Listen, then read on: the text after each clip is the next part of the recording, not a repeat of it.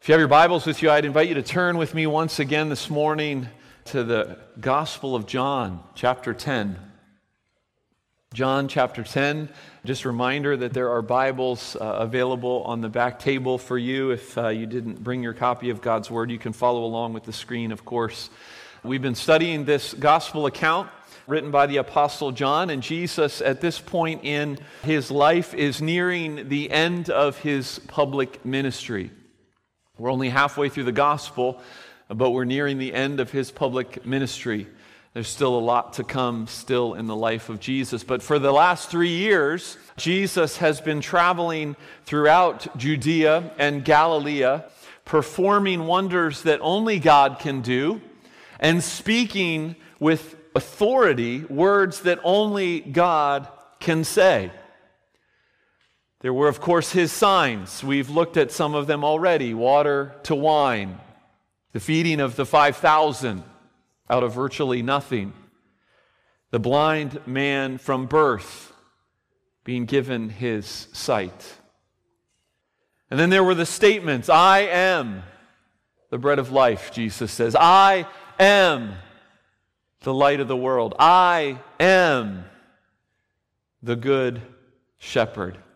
And because of all these things that Jesus has done and that Jesus has said, there is a clarity to who he is and what he is about.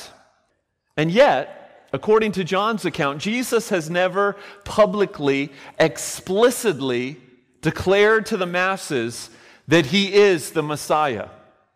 He's only done that in private.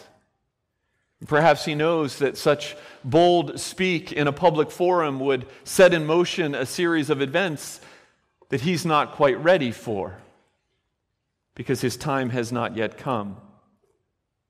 Well, it's this tension between what he has clearly showed himself to be about and yet what he has not said that comes to a head in our text today. We pick up where we left off last week. Last week we explored the powerful analogy and image of Jesus as our true shepherd, the one who knows us, the one who leads us, the one who lays down his life for us. Well, here as we pick up where we left off in verse 22, Jesus picks up that same image, though 2 months have passed between verse 21 and verse 22 where we are today. 2 months have passed. But he picks up this imagery again, and as he does so, what Jesus does this morning is he lifts up the curtain of salvation, giving us just a glimpse, just a peek of what's really going on. And I hinted at it last week that we were headed in this direction. The supremacy of God in all things, specifically in our salvation. That's where we're headed this morning. Deep waters for us. So listen as I read. I invite you to stand for the reading of God's Word. If you're able, stand for the reading of God's Word. John chapter 10, verses 22 through the end of the chapter, through verse 42. Listen as I read. At that time, the feast of dedication took place at Jerusalem. It was winter, and Jesus was walking in the temple in the colonnade of Solomon. And so the Jews gathered around him and said to him, "How long will you keep us in suspense? If you are the Christ, tell us plainly." Well, Jesus answered them, "I told you, and you do not believe. The works that I do in my Father's name bear witness about me, but you do not believe, because you are not among my sheep. My sheep hear my voice, and I know them, and they follow me. I give them eternal life, and they will never perish, and no one will snatch them out of my hand. My Father who has given them to me is greater than all, and no one is able to snatch them out of the Father's hand. I and the Father are one." Well, the Jews picked up stones to stone him, and Jesus answered them, "I have shown you many good works from the Father. For which of them are you going to stone me?" And the Jews answered him, "It is not for a good work that we're going to stone you, but for blasphemy, because you, being a man, make yourself God." And Jesus answered them, "Is it not written in your law, I said, you are gods?" If he called them gods to whom the word of God came, and Scripture cannot be broken, do you say of him whom the Father consecrated and sent into the world, you are blaspheming because I said I am the Son of God? If I am not doing the works of my Father, then do not believe me. But if I do them, even though you do not believe me, believe the works, that you may know and understand that the Father is in me, and I am in the Father. Again, they sought to arrest him, but he escaped from their hands. He went away again across the Jordan to the place where John had been baptizing at first, and there he remained. And many came to him, and they said, "John did no sign, but everything that John said about this man was true." And many believed in him there. Amen. This is the word of the Lord. Amen. Please go ahead and be seated. A lot of ground to cover this morning as we continue our march through this gospel account. But before we jump into the teaching of this text this morning, I want to address just the details that John gives us right out of the gate in the first two verses that I just read to you. That kind of detail is not necessarily foreign to the Gospel of John. He's done this kind of thing before where he's talked about details that are happening. And it's a reminder, I think, a helpful reminder that these things are real, that these things happened in time and in place. And that seems to be the case as John mentions that it is winter. And the fact that Jesus was in the colonnade of Solomon. You see, this was a particular part of the temple complex, the colonnade of Solomon, that wasn't completely out in the open. It was somewhat guarded from the elements, from the wind, and therefore provided some relief for Jesus as he spoke these words in a cold context from the winter winds and chill. But it's his use of this other detail in these opening verses that sets up, I think, for us an important and a unique irony in the passage. It was the time, John says, of the Feast of Dedication. This was a celebration also called the Festival of Light. We know it by its Hebrew name, Hanukkah. This was a religious and a political celebration of the Jewish people that wasn't prescribed by God in the Scripture, which wasn't necessarily a bad thing in and of itself, but it was one that had been created and born out of their experience as God's people, out of the history that they have endured. Let me explain some of that history to you. In 175 BC, the Syrian leader Antiochus Epiphanes to power, and he had extended his rule and his authority and his reach into the nation of Israel. This man was a pagan ruler who sought to unify all of his kingdom under Greek customs, which meant that the Jews and their religion had to go. So we're talking about some 200 years, more or less, before Jesus is on the scene. And Antiochus brutalized the Jews. He killed thousands of them. He made thousands more slaves. He outlawed the Torah. He banned the practice of circumcision, and he crucified women who defied him. He destroyed the temple of the Lord, and in its place he built an altar to Zeus, and he offered swine there to spite the Jews. Well, as a result of this, a Jewish revolt under the leadership of Judas Maccabeus began and eventually successfully defeated the forces of their enemies. So in 165 BC, God's people rededicated the temple, hence the Feast of Dedication, restoring proper worship within its walls and giving thanks to the Lord who had given them success against their enemies. Well, this, you imagine, was a great moment in the life of God's people. This was cause for great celebration. National pride would have been at a high point. And the gratitude towards Yahweh and His blessing was there, but also there was gratitude for Judas Maccabeus, known as Judas the Hammer, because he had led them against their enemies. So that's the background of what's going on, the Feast of Dedication. And now, Jesus is here. Is Jesus here to finish the task? First we had Judas the Hammer, and now we have Jesus. Well, people wondered.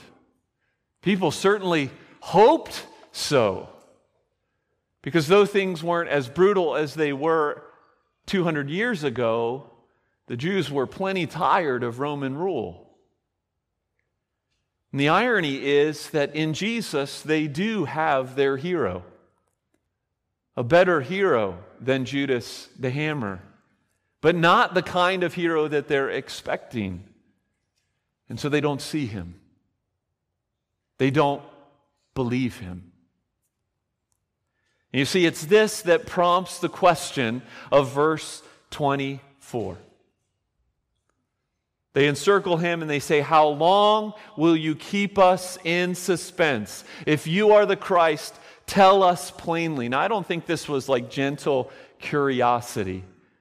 I think this is impatience. They're ready to roll. Move over, Judas the Hammer. Jesus is here. Let's go. Let's get this revolution underway. If you're the Messiah, tell us. But they've got it all wrong. And that prompts Jesus to explain why. Why they don't believe. And the reality of those that do.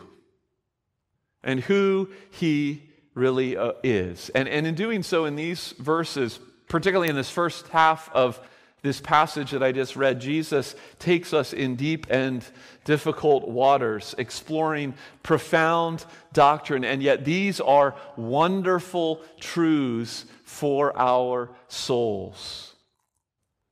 And so 3 statements this morning for us to hang our thoughts on as we work our way through this passage. I'm going to spend most of our time on the first. And the first is this: God alone is the author of salvation.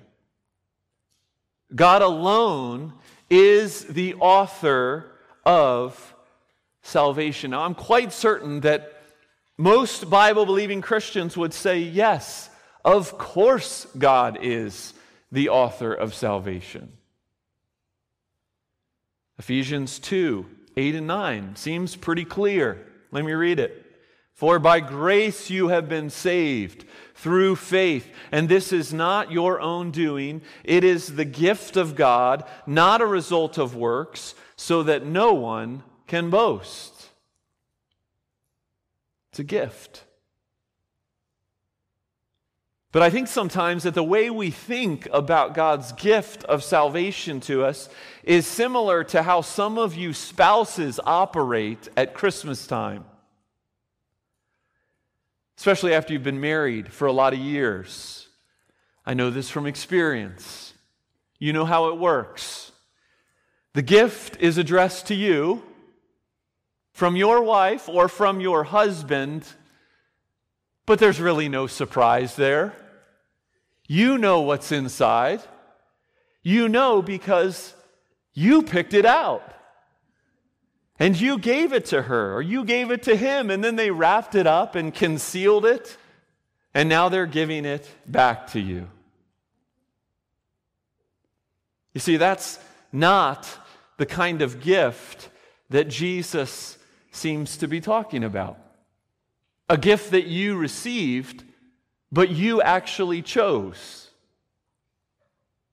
No, he's talking about a gift that you didn't know that you needed or wanted.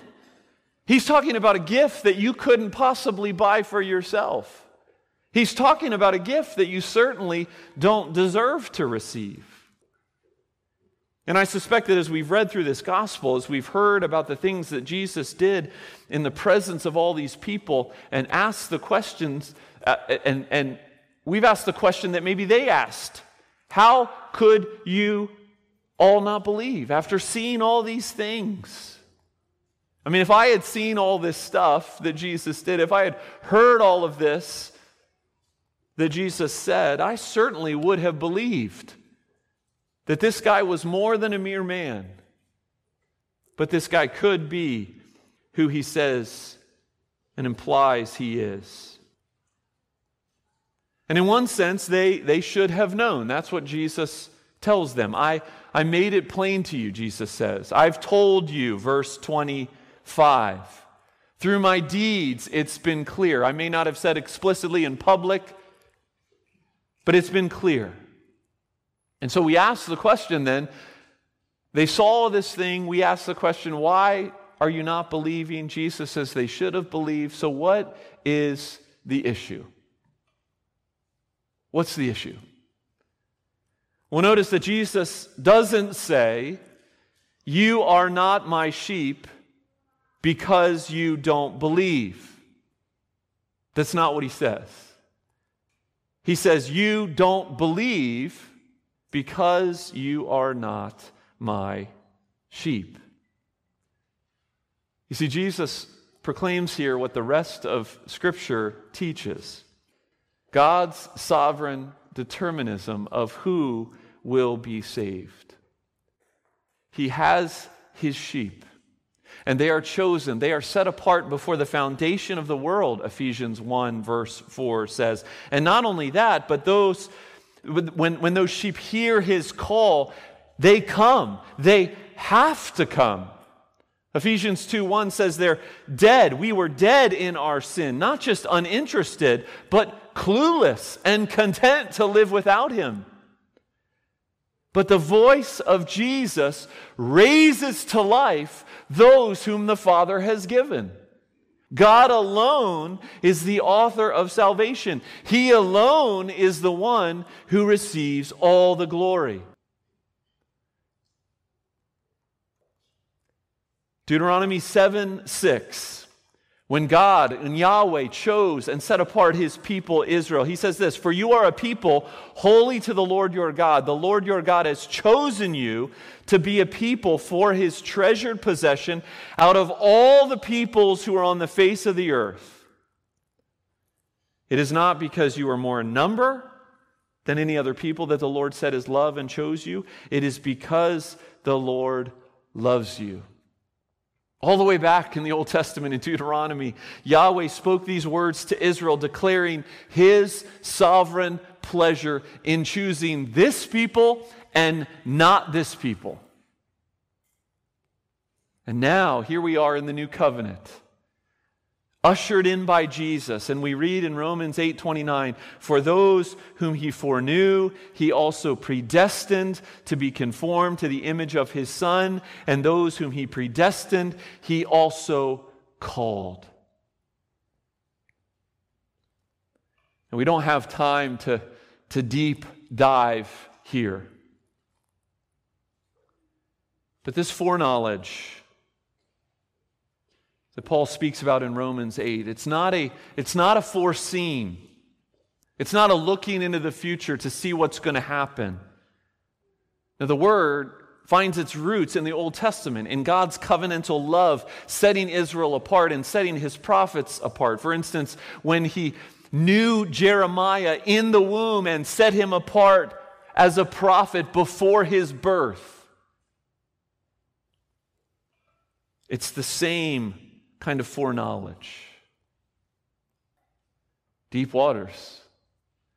Now recognize that for some of you, this is familiar territory. This is ground that you have covered long ago and that you are resolved to stand on. While for others who are hearing these words, it's maybe a bit of a mind job. It's a little struggle for you this morning.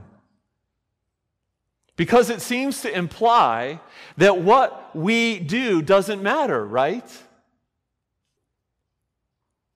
I assure you, Jesus is not reducing the responsibility of anyone to believe in him. He's called them, all of them, to believe. The Scriptures call all to believe. That doesn't make any sense, Nate. How should we think about this? Well, J.I. Packer, a name some of you know, Anglican theologian who's now with the Lord, in his helpful little book, Evangelism and the Sovereignty of God, he brings up, I think, a helpful word for us to understand this teaching of Jesus. And the word is antinomy. Antinomy. Antinomy is an English word that means this. An antinomy exists when a pair of principles stand side by side, seemingly irreconcilable, and yet both undeniable. You see, when we apply that word to something in Scripture, to God's self-revelation, to finite creatures such as us, we might say they give the appearance of a contradiction. And we would say God's sovereignty in salvation plus our responsibility to believe equals an antinomy. Scripture teaches that God is sovereign, that God chooses us. Scripture teaches that we are responsible. We are accountable for the choices we make. We must choose Him. Both are true. Packer says this, I think expressing my heart and maybe your heart as well. He says, this is not easily done.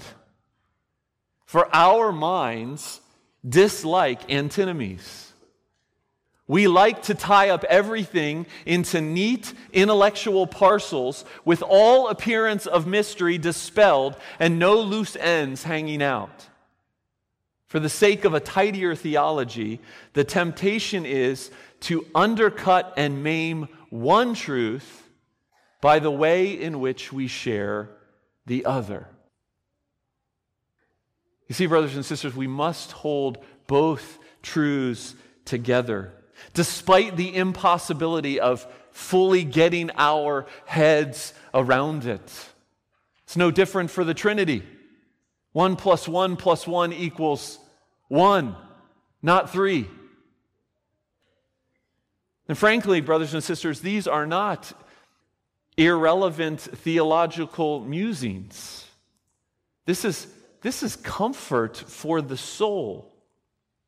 How? Well, you have no one to thank for your salvation but God. He is the author. He has set His love upon you despite you. And you have no one to plead to for the salvation of others but God.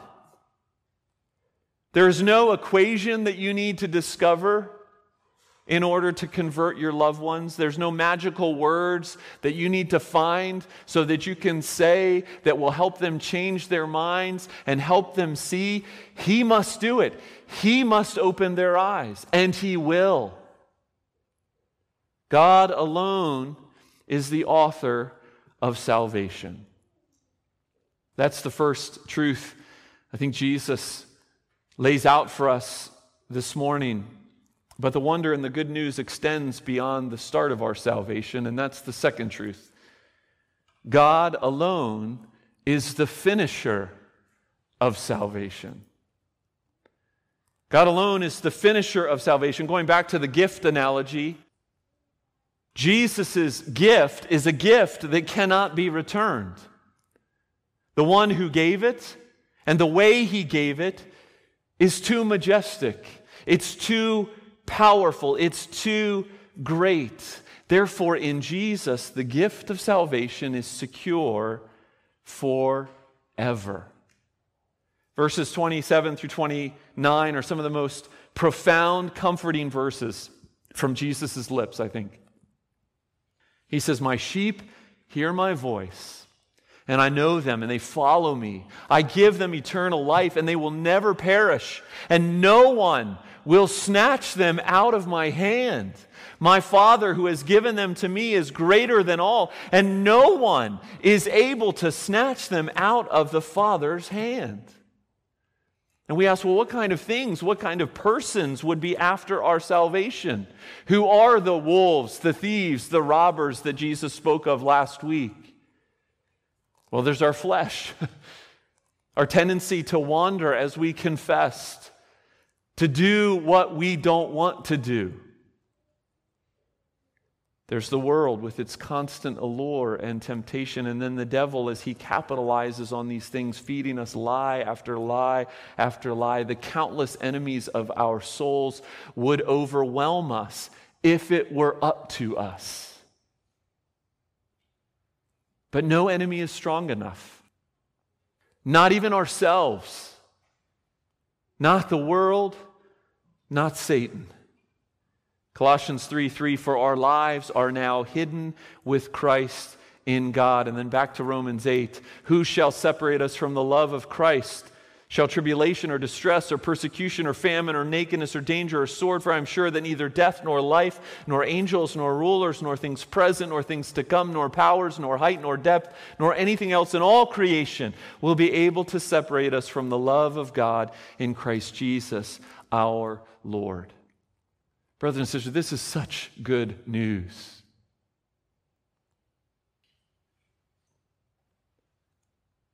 We've been studying the Confession of Faith in the officer training. We've talked about it a little bit in the newcomers class as well. And I was reminded of chapter 17 of the Westminster Confession of Faith, this beautiful exposition of the Bible's teaching in this lane. And I want to read just a portion of it to you, 2 paragraphs. And I'm going to read it from a modernized version so you don't have to stumble over some of the archaic language. It says this, chapter 17, those whom God has accepted in His Son and has effectually called, my sheep hear my voice, and sanctified by His Spirit can never completely or finally fall out of their state of grace. Rather, they shall definitely continue in that state to the end and are eternally saved. This endurance of God's people does not depend on their own free will, but on God's unchangeable decree of election, flowing from His voluntary, unchangeable love. It also depends on the effectiveness of the merit and intercession of Jesus Christ, on the indwelling Spirit and indwelling seed of God in Christians, and on the nature of the covenant of grace. All these establish the certainty and the infallibility of their preservation. So the question arises, aren't we called to persevere though? Aren't we called to strive for faithfulness? Aren't we called to repent of our failings? Aren't we encouraged to endure to the end in the Bible? Absolutely. Matthew 24:13, Jesus says, the one who endures to the end will be saved. But here's the thing, it doesn't depend upon you to hold on to Him, because His love is a love that doesn't let go. He finishes what He started. He who began this good work will complete it, Paul told the Philippian church in Philippians 1:6. God is the author and the finisher of our faith. Well, these are hard teachings for us to hear, and we've just scratched the surface. Countless ink has been spilt exploring and explaining these things. And of course, these words that Jesus spoke in the first century, these were mind-jarring things for the Jews to hear as well, weren't they? So the cry to Jesus after He says all of these things was, on what basis can He say such things? This man, whom some of them knew as a young boy growing up in the region of Nazareth, suddenly expounding on the deep things of God. How does he even know these things? And that's where we end, because it's where Jesus ends, with just the simple declaration that Jesus is God. Jesus is God. Jesus makes the plainest claim to deity that maybe he's made yet in his life. In verse 30, I and the Father are one. And it was this statement that, made their blood boil to the point of finding rocks to pick up, that they might implement some mob justice and kill him right then and there. This was blasphemy, they said. But notice, Jesus takes this opportunity to point out just one more time that they have missed not only him, but they have misinterpreted so much of the Old Testament. Their hearts are not in the right place. See, Jesus quotes here in this passage from Psalm 82, where the word gods, little g, is legitimately used to describe others than God himself. And in the case of Psalm 82:6, the psalmist there is describing Israel's judges who had been given these high offices by Yahweh, and yet they had corrupted their offices, despite the high calling that they had been given. And it says this in Psalm 82:6, you are God, sons of the Most High, all of you. Nevertheless, like men you shall die and fall like any prince. And the point that Jesus is making is this.